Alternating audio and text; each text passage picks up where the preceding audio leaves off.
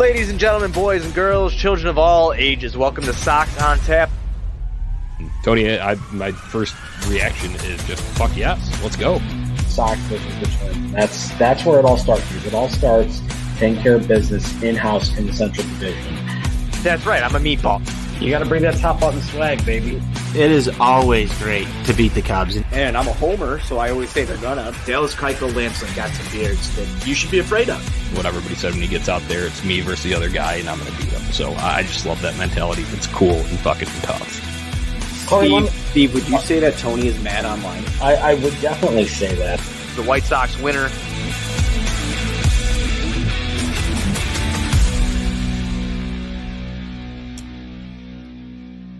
Hello, White Sox fans, and welcome back in to Sox on Tap. It's Tony Marchese, joined once again by NWI Steve. We're here to talk new manager, some other White Sox stuff.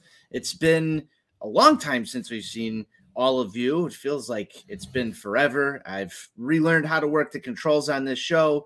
I've got Steve by my side. I've got a beer. I'm going to crack it. And Steve, how are you doing, my friend?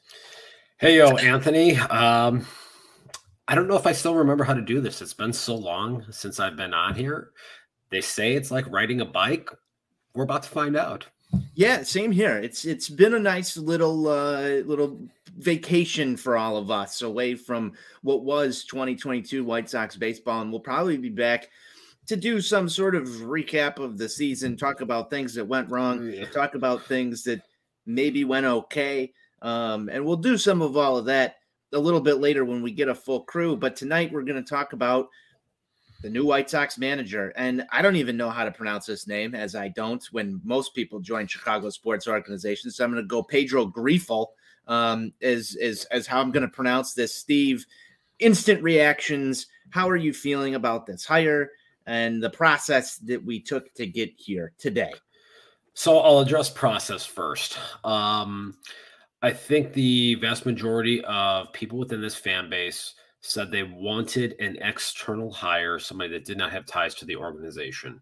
So Grifol checks that box. From a procedural standpoint, everybody wanted a wide net cast to talk to individuals from outside organizations to get different, fresh perspectives. It checks that box as well. But this is not really a name that I think most people had on their radar. And I think the biggest objection that a lot of people have is coming. One of the things that Hahn talked about when Sleepy McDrunkface was announced to not be coming back was that they wanted somebody that was part of a recent successful organization. Unless we're counting 2015 as recent, Pedro Grifol does not check that box right there. So it's a mixed bag. Some of the things that I've read about him here today, there was an article from The Athletic from 2018 that I sent over to you here that kind of talked about Grifol and his interest and his use of data and analytics, particularly with getting Ned Yost to implement shifting on a more regular basis with the Royals, something that was successful there, and looking at ways to try to help Salvador Perez improve his just god-awful, horrendous framing. So that's one thing. On the counter side to that, you're talking about a guy that was relieved of his duties as hitting coach for that Royals team in 2012. And that is at the point when the Royals were beginning their upward trajectory. The following season in 2013, they won 86 games. The following year in 2014, they made the postseason for the first time in 29 years, the first of their back-to-back pennants, and then following it up the next year with a World Series. So as this team was ascending, Grifol was demoted essentially and put into a quality control position with the organization. So there's just a lot of mixed emotions and a mixed bag that comes along with him. Ultimately, we're not going to know what kind of manager he is. I will say some of the quotes he had about believing in hitting the timely 3-run homer and not being able to bunch your way to a pennant is a good thing. And also saying that the games in April and May matter a lot. So immediately he's more awake than his predecessor. So that's a good thing. Always there with the commentary, Steve. There we go. I don't really have too much of a reaction in terms of the hire itself. I think we're going to need to let him manage before we deem him the right hire or the wrong hire. But early, I guess, initial reactions to this, Steve. The Sox did go out and perform the manager search that everybody seemingly wanted them to go and do. And there's my sort of thought behind this is, did they let the market pass them? That's my biggest question that I have with this early on is, did they let the market pass them? We've seen the White Sox organization let the market pass them by in free agency and seemingly almost every other time that they're out there. They're the last team to make a hire here. And this is a name that did not get the job in Kansas City. Now, there's a lot of reasons why that may have been. It could have been Pedro wanted this White Sox opportunity. He was just waiting to close the deal on that. It could have been that the Royals didn't want him. Who knows? Nobody here on this show knows exactly what happened between him and the Royals. You brought up some interesting points. We discussed this earlier in the day with the rest of the Sox on Tap crew about him being relieved of his duties back in 2012. There's a lot of history there. But my first question in this process is, did the White Sox let the market get past them with some of the other available names that were here during this manager search, Steve? Let's rewind the clock back a little bit and talk about who you actually wanted as the manager hire here, Steve. Was there a candidate out there that you wanted that the White Sox either passed on, did not interview, or for whatever reason wound up here with Pedro Grifol? I can't really say that there was one particular candidate that I was longing for more than any other. I know I definitely did want them to talk to Joe Espada with the Houston Astros, which they did, and then they summarily dismissed him as a candidate maybe, 4 or 5 days ago from that standpoint. I also wanted them to talk to Matt Quatraro, bench coach with the Tampa Bay Rays, who, interestingly enough, is getting the job as the manager with the Kansas City Royals. Now, to your point previously there, you talked about some of the concern about Grifol not getting the job, having been in Kansas City for as long as he has. One of the things that I feel like people need to understand with Quatraro getting that job over Grifol, the new Kansas City Royals owner was a gentleman that previously had a minority ownership stake in the Cleveland Indians, and his path crossed Matt Quatraro when Quatraro was in the Indians organization. So there's a level of familiarity with there. And perhaps the decision to kind of start fresh with that Royals organization, relieving Mike Matheny, relieving Dayton Moore, and bringing in someone that the owner is familiar and comfortable with. Could that have played a factor in why Grifol wasn't considered or ultimately chosen to be the Royals manager? Who knows? But, at the end of the day,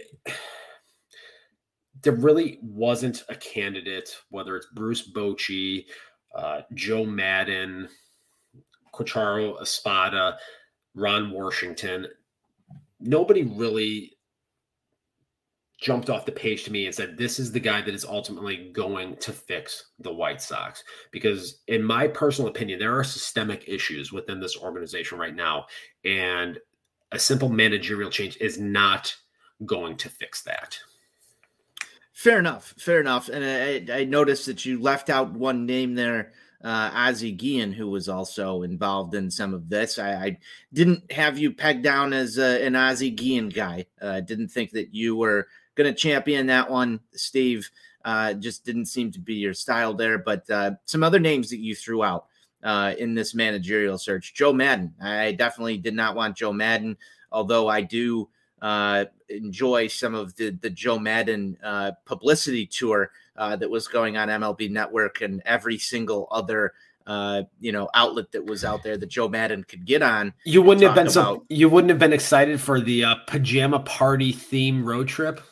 I mean, I'm all for team bonding, but I just don't know if this White Sox team exactly needed a Joe Madden type manager. Let's be honest with ourselves here, Steve, for just a couple of seconds. I think one of the things that didn't go right with the 2022 Chicago White Sox was the fact that Tony La Russa let these guys kind of do whatever it is that they wanted to do, and that there was not a lot of accountability within the organization. So I did not think that Joe Madden was going to be the type of guy that could come in here and fix things by any means with the pajama party. I just didn't see that happening. Joe Espada, let's move on to Mr. Espada real quick, Steve. I didn't really buy this one from the start. I thought that Espada was going to wind up, back and staying in Houston and waiting for Dusty Baker to retire. It didn't really seem to make too much sense, although I know he was a favorite amongst a large section of the fan base based on his baseball acumen and what he's involved in with a perennial contender that is the Houston Astros. Any shock there that deal didn't get close with the Spada? Yes and no. I think from the standpoint of, I struggle to understand why a top managerial candidate would want this job. Working for an ass-backwards front office that really hasn't accomplished much in their tenure. I mean, let's slow it just for a second here. I wouldn't say that because I don't think that the White Sox, even though they're not at the forefront of baseball, excitement right now, and they just missed the playoffs. There's still an interesting roster here that was in the playoffs just a year ago and the year before that. So you sound like my ticket rep yesterday trying to convince me not to cancel my plan. Well, we already know that you have canceled your season ticket plan, Stephen. That's already old news. I mean, there's still opportunity here for this ball club to be successful. There's still opportunity to come in and manage some exciting young baseball players, is there not? There is, but the problem is this. Too many things have to go right at this point. You're talking about guys that really have to hit their 70th percentile projections at least. And we're talking about having to count on the likes of Eloy Jimenez, Yoan Moncada, Luis Robert, Tim Anderson, and Andrew Vaughn to try and play 150 games in a season. That's a challenge that I would love to see them succeed in, but none of them have done it yet. So that's a big problem for me. Eloy has shown nice bursts of being an offensive force. He's also then followed that up by being a ground ball machine. Luis Robert can't stay on the field. Yoan Moncada finds his way onto the IL all the time and finds inconsistent offensive performance. Andrew Vaughn has not produced the power that we thought was in that bat to this point, leaving a lot of us to kind of wonder how much did missing out on upper minor level pitching because of the pandemic stunt his development. These are all valid questions. There's too many things that have to go right at this point for this team to be a contender, in my opinion. And I feel fairly certain that a certain 86-year-old human being is not going to just all of a sudden give them more money to spend now, having missed the playoffs. So that gives me cause for concern about the direction of this roster going into 2023. I think that's a certain 86-year-old man may have, just really done a number on you over the years, Steve. There is no human being on this planet, and I say this in all honesty, that I hate more than that man. You've got a grudge. You've got a grudge. It is not possible to hate someone you have never met more than I hate that man. You've got a grudge. It's very obvious here. With all of that said, I still think that a major league managerial opening of any sorts for a lot of people who work in baseball and in baseball front offices is an attractive position. Obviously, the White Sox were able to pull in some of these individuals for interviews. We don't exactly know what happened with that outside of some insight that was shared today that all three of Jerry Reinsdorf, Rick Hahn, and Kenny Williams were absolutely floored and blown away by what this Kansas City Royals bench coach brought to the table, Steve. So you mentioned a couple of quotes. Do you have some more of those? Because I know you spent a considerable amount of time today researching some Pedro Grifol quotes for all of us here that can be shared. You've mentioned the bunting doesn't get the job done, and that you need to hit homers. That's got to make you happy, like a little bit, right? Inside that makes you a little bit happy. I love 3-run homers. Listen, Earl Weaver, God rest his soul, was so far ahead of the curve when he said pitching, defense, and 3-run homers. That's how you fucking win baseball games in the year of our Lord 2022. Earl was like 60 years ahead of his time. I digress, however. Some of the other things that Grifol talked about, the use of data and the use of analytics, and having a blend between that and a gut feel. It sounds great on paper. It's a great quote. It's something that looks really good. I've talked about this on a number of occasions. You can't be on either extreme. That's a problem. You look at Kevin Cash and some of the things that they do in Tampa, and while Tampa Bay has definitely been far more successful than the White Sox have in my life, and it makes me fucking sick to even say that, I think they take it too far at times. Game 6 of the 2020 World Series, prime example. So how he's able to apply that and how he's able to take data and how he's able to then mesh that with a gut managerial feel is going to be an interesting thing to kind of understand. The early rumors and the early speculations are that former Toronto Blue Jays manager and former Tampa Bay Rays bench coach Charlie Montoyo is going to be assuming the role of bench coach under Grifol. So that's going to be a little bit of an interesting dynamic. I was just about to move into our next little topic here, Steve. Is yes, that's what we call a segue. Yes, we have some news that most of the coaching staff will not be returning, and you mentioned the first name that's been very heavily chatted about amongst the White Sox media and fans today on Twitter.com. That's Charlie Montoyo. You know him as the drum guy, right, Steve? I did not know that, actually. You didn't? Okay. No. So apparently he's got some drums that he likes to bring into the clubhouse. So, anything to get a little beat going. I can imagine we're going to get my early projection here is we're going to get some drums in the dugout, and you'll see some clips of Yohan Moncada and Eloy Jimenez, busting some moves out there. Charlie Montoyo drumming away in the White Sox clubhouse. Outside of that, we don't know what the rest of this coaching staff is going to look like. Outside of one name that's coming back, and that's Ethan Katz. I don't think that there's really a surprise here. However, some might be shocked to learn that Ethan Katz is going to be back with this club and is probably going to be the only survivor of what is going to be a clubhouse purge.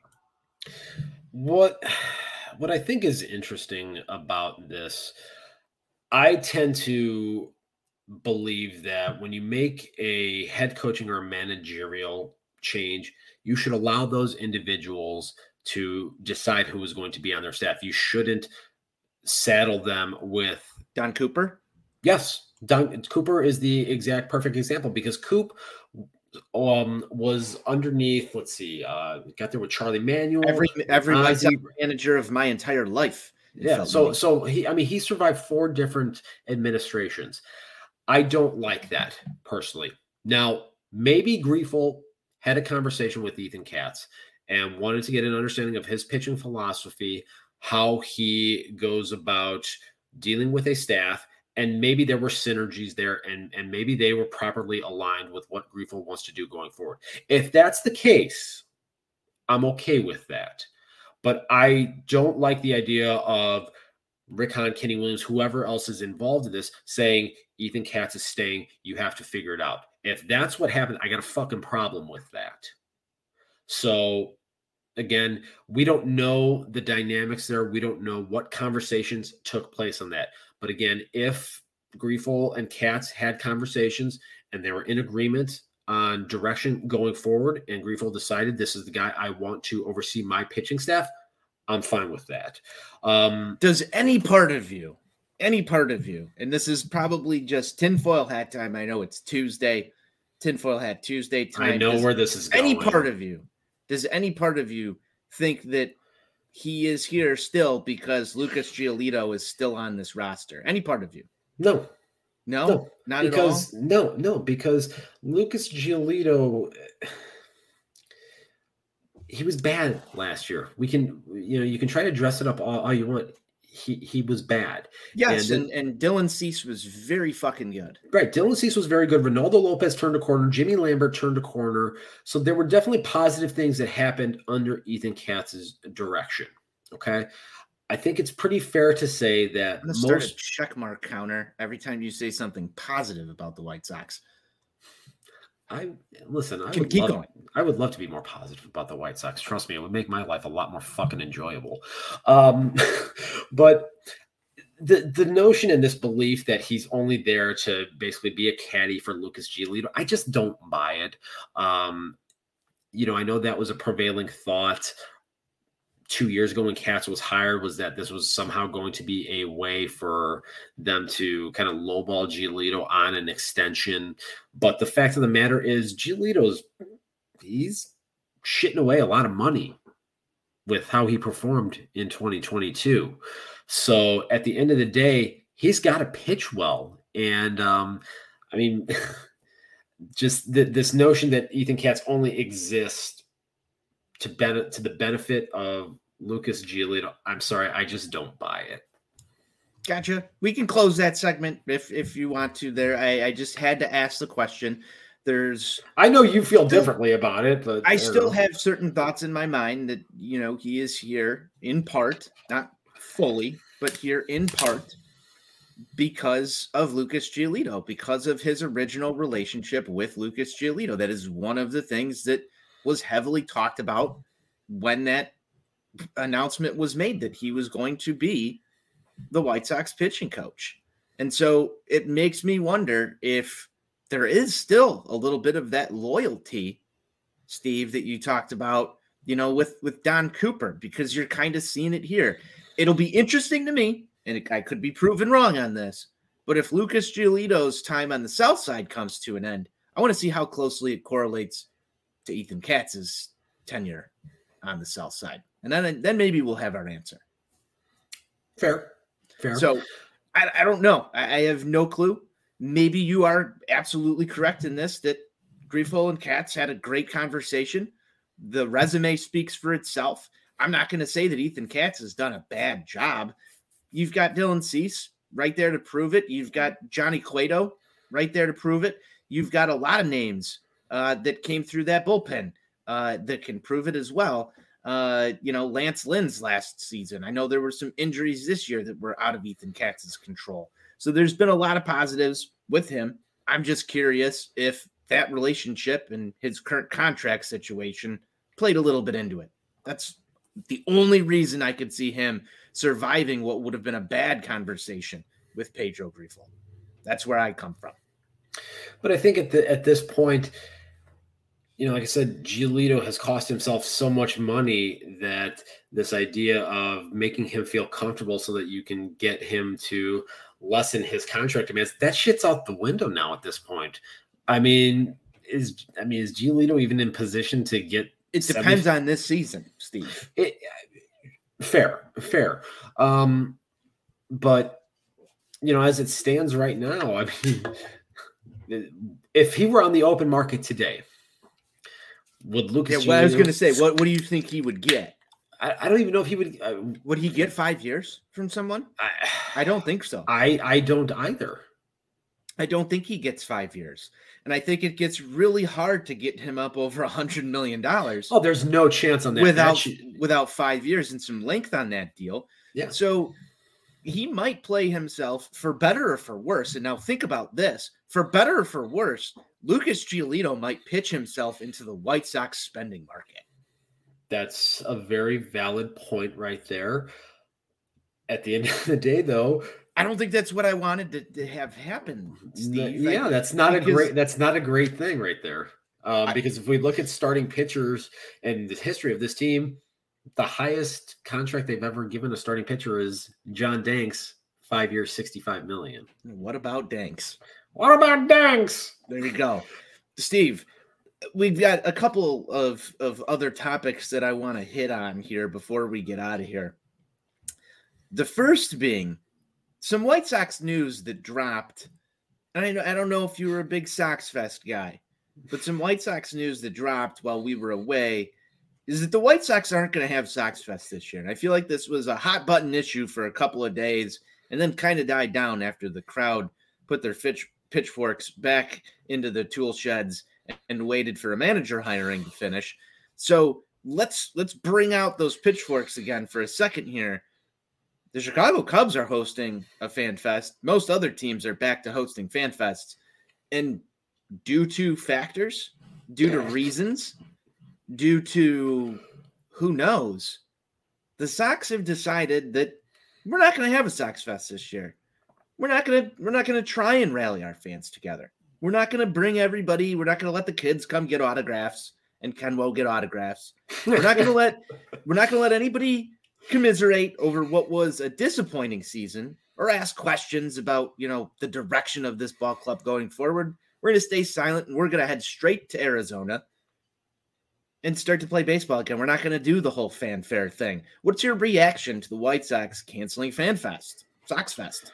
Oh, I've got thoughts, believe me.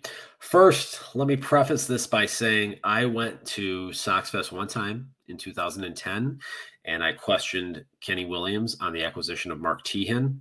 He told me I was going to like Mark Teahen. I'm still waiting for my fucking apology, Kenny. Nevertheless, to me, Sox Fest is pretty useless. It's for a bunch of fat, overweight adult slobs like Ken W.O. to go stand in line and cut in front of little kids so they can get autographs so that they can, feel good about themselves. Frankly, I think it's pretty pathetic. But as far as the several reasons why this organization has canceled Sox Fest, it's pretty simple to me. They obviously don't want to hold themselves accountable. They don't want to face the people who are unhappy right now. The natives are restless, as they like to say. We all know Jerry Reinsdorf is a fucking coward. That man refuses to face the fans ever. Say what you want about Tom Ricketts. He at least faces the fans. He's not a fucking coward. When all the bullshit happened, when he traded away everybody's favorite stars, when he launched Marquee, he stood out there in front of the firing squad. That fucking coward, Jerry Reinsdorf, has never done that at any point in the 40-plus years that he has owned this franchise.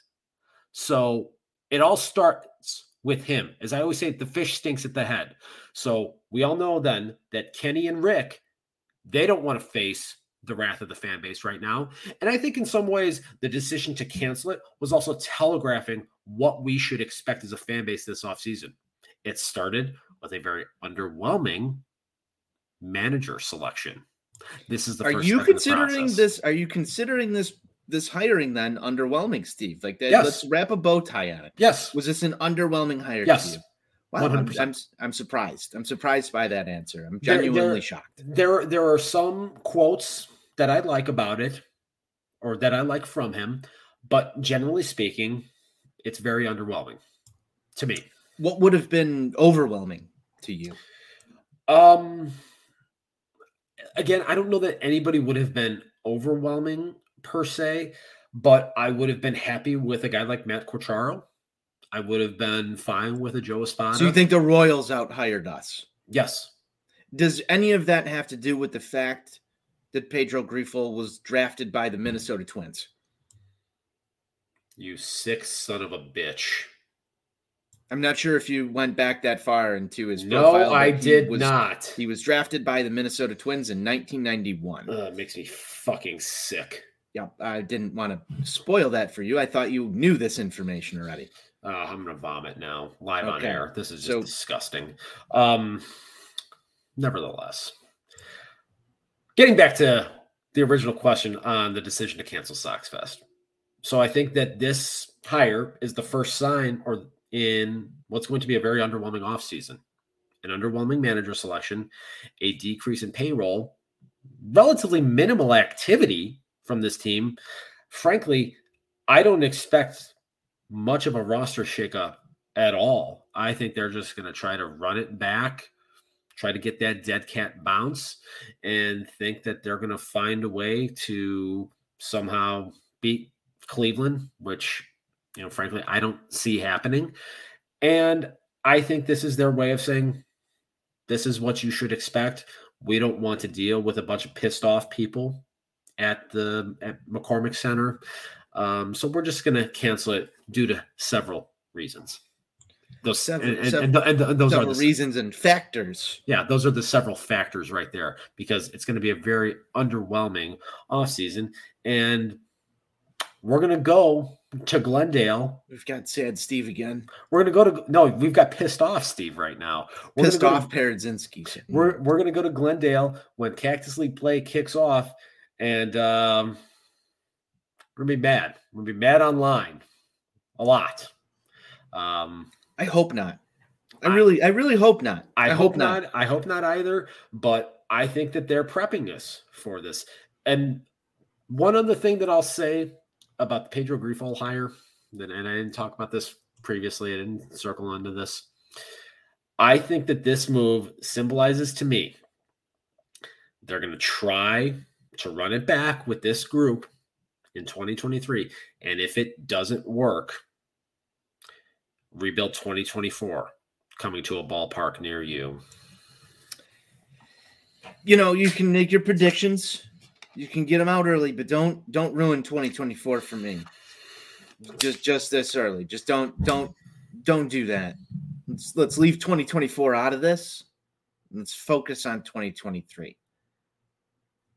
Some off-season content's going to be coming your way from Sox on Tap. I know that there's a couple things in the content factory over at ontapsportsnet.com, Steve.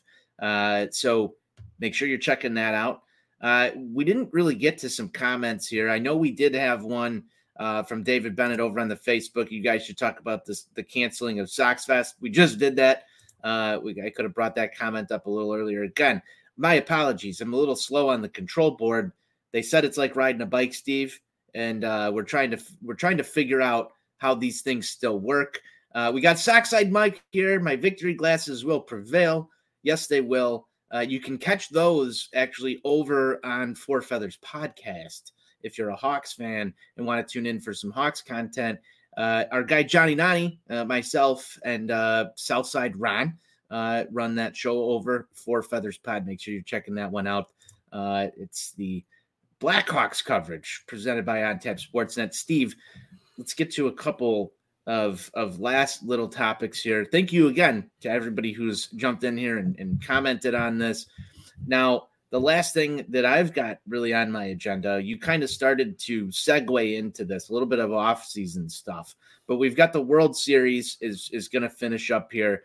Last thing I want to talk about before this off-season starts. I wrote an article just a couple of weeks ago now. It feels like it was just yesterday. But the difference between, and I know I'm going to get negative Steve after this, the difference between the White Sox and some of these teams that we've seen in the playoffs, I don't know if you've been watching every single game of the playoffs. I've tried to tune into was pretty much almost as many of them as I can. I think I've only missed a couple. But the difference, even in the DS series and the CS series, and now as we're into the World Series with the Phillies and the Houston Astros, was kind of mind-boggling to me in the type of baseball that these teams are playing, the star power that these teams have. So I'll go back and I'll say, I said that this managerial opening was attractive because I think it is to certain extents, but to me, it was kind of a pace setter for where this White Sox team should be, Steve. Where they want to be is not where I think they internally value themselves or have any knowledge or self-awareness of what has happened. Do you think this managerial hire can stoke some fire into it? Will this White Sox team be able to overcome this without some of these free agent acquisitions, like you said? And what's the biggest difference between the Chicago White Sox and basically the final 6 teams you saw in the Major League Baseball playoffs this season? The biggest difference is, aside from the little slapdick ball that they play and the mistake by the lake, home runs. Home runs are the difference. You win with 2 and 3 run homers. I talked about that earlier. So that, and having a couple of starting pitchers that can go out there and dominate. You look at the Philadelphia Phillies. They're a perfect example of this. They've got 2 starting pitchers that they have rode to the pennant, and they hit home runs. Kyle Schwarber, Bryce Harper, they've been hitting home runs. Rhys Hoskins hasn't been hitting a lot in October, but when he does, the ball's going over that fencing that they set up prior to the game. So dingers, ball go far, team go far. You have that, and you have a couple of starting pitchers that you believe can dominate. You can make a deep run. Ball go far, team go far. We want to hear Steve roll that R. That's my 2023 Chicago White Sox motto. I would love to roll that motherfucking R quite a bit next year. Believe me. So, Luis, put the fucking dominoes away. Get your body right. We need 150 games out of you next year. That's going to be the key right there. But, we've got a comment from our guy, Michael. Same bad players all returning isn't going to magically change anyone or anymore. It's not, but I think you hinted on something. The health of some of these guys could potentially change something. We've been saying that year in and year out, and I think that's a problem. It grinds my fucking gears. Why are they always injured? That is a big problem. We talk about this all the time, that availability is perhaps the most important ability.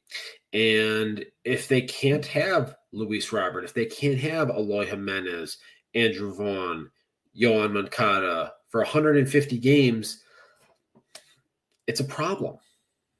That's just a fact. Because that's where Leury Garcia winds up in your lineup. Sorry for the spoiler alert. But it's a product of it. Here's my question. Last thing. Will Pedro have any say over this training staff? Because I did see something about him talking about, you can lose a division in May, you got to hustle, all that stuff. So says some of the right things, right? Well, that flies in the face of what we heard coming out of this training staff's mouth and this front office's mouth all season in 2022. Good. That flies in the face of it. So, what's the reaction of the players going to be? And is the entire training staff getting canned with the rest of the, first base, third base, bench coach, everybody else? Are they taking a hike too? Or is it going to be the same thing with just a different mouthpiece? I would have no problem whatsoever with cleaning house on the training and the rest of that staff. Now, I know you're not for bringing people back, but Herm Schneider, he's got a pretty good track record. Listen, Herm will always have a special place in my heart. He and I shared we shared a moment at the Potbelly in Naperville back when I used to live out there a couple, 2-3 years ago. Saw him there getting some coffee. We had a quick little powwow. So I've always long time Herm Schneider guy right here. I did not know that you guys shared an experience at a Potbelly, but maybe it'll be in the NWI Steve autobiography someday, and we can read more on that. Steve, you got any final thoughts before we close this down? We got some baseball to watch, and I think there's a Chicago hockey team that's going to drop the puck here soon. So I'm going to be doing some of that hockey and baseball tonight. I don't know about you, but what else you got before we close this first off-season edition episode of Sox on Tap Down? My final thoughts are this. We have at maximum 5 baseball games left in the year of our Lord 2022. You want to talk about sad, Steve? That really makes Steve sad. Because off-season Steve is the worst Steve. It's just hashtag facts only. There's no getting around that.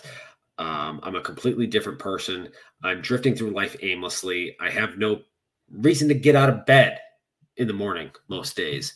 So it's a problem for me. How I'm going to cope with it, I don't know. Seinfeld live tweeting. Seinfeld live tweeting will definitely pick up. That's definitely a thing. That's one of the main features of following me on Twitter.com. I know you love it. You're a big fan of it. So, oh yeah, absolutely. So we've got that going for us. I've started to reinvest a little bit into Monday Night Raw and SmackDown. There's a couple of interesting little segments going on there. So you got that. Obviously, the Hawks. There are some interesting things happening with that team, kind of looking to see who is going to be part of the next good team at the Madhouse on Madison right there. So that will obviously have my attention. And listen, PED season might be starting here in a week or two. I got to come into spring training in the proverbial best shape of my life. So, we'll see what happens. Yeah, that's kind of the mantra around here. You stare out the window and wait for spring, right? We'll still do some of these shows. I think that some regular Sox on Tap might help us get through it. So if you are tuned into the show, expect some hashtag content coming from the Sox on Tap crew throughout the off season, and we'll break down White Sox breaking news. And maybe a couple of fun shows over the old off season, just to keep the stove a little warm, and at least discuss some White Sox baseball. That said, Steve, it was great to be back. It's almost like we never left. But can you be back if you never left? I don't know if you can be back if you never left. It's like a chicken or the egg type question there, Steve. That's all we've got. We'll be back. We don't know when, but it'll be soon. Steve, it was always a pleasure talking White Sox baseball with you. Make sure you go to ontapsportsnet.com for all your Chicago sports literature and podcasting needs. Thank you for hopping in here. Make sure you subscribe to the YouTube. Make sure you turn on that little notification so you know when we go live. See you shortly. Until then, White Sox forever. White Sox for life.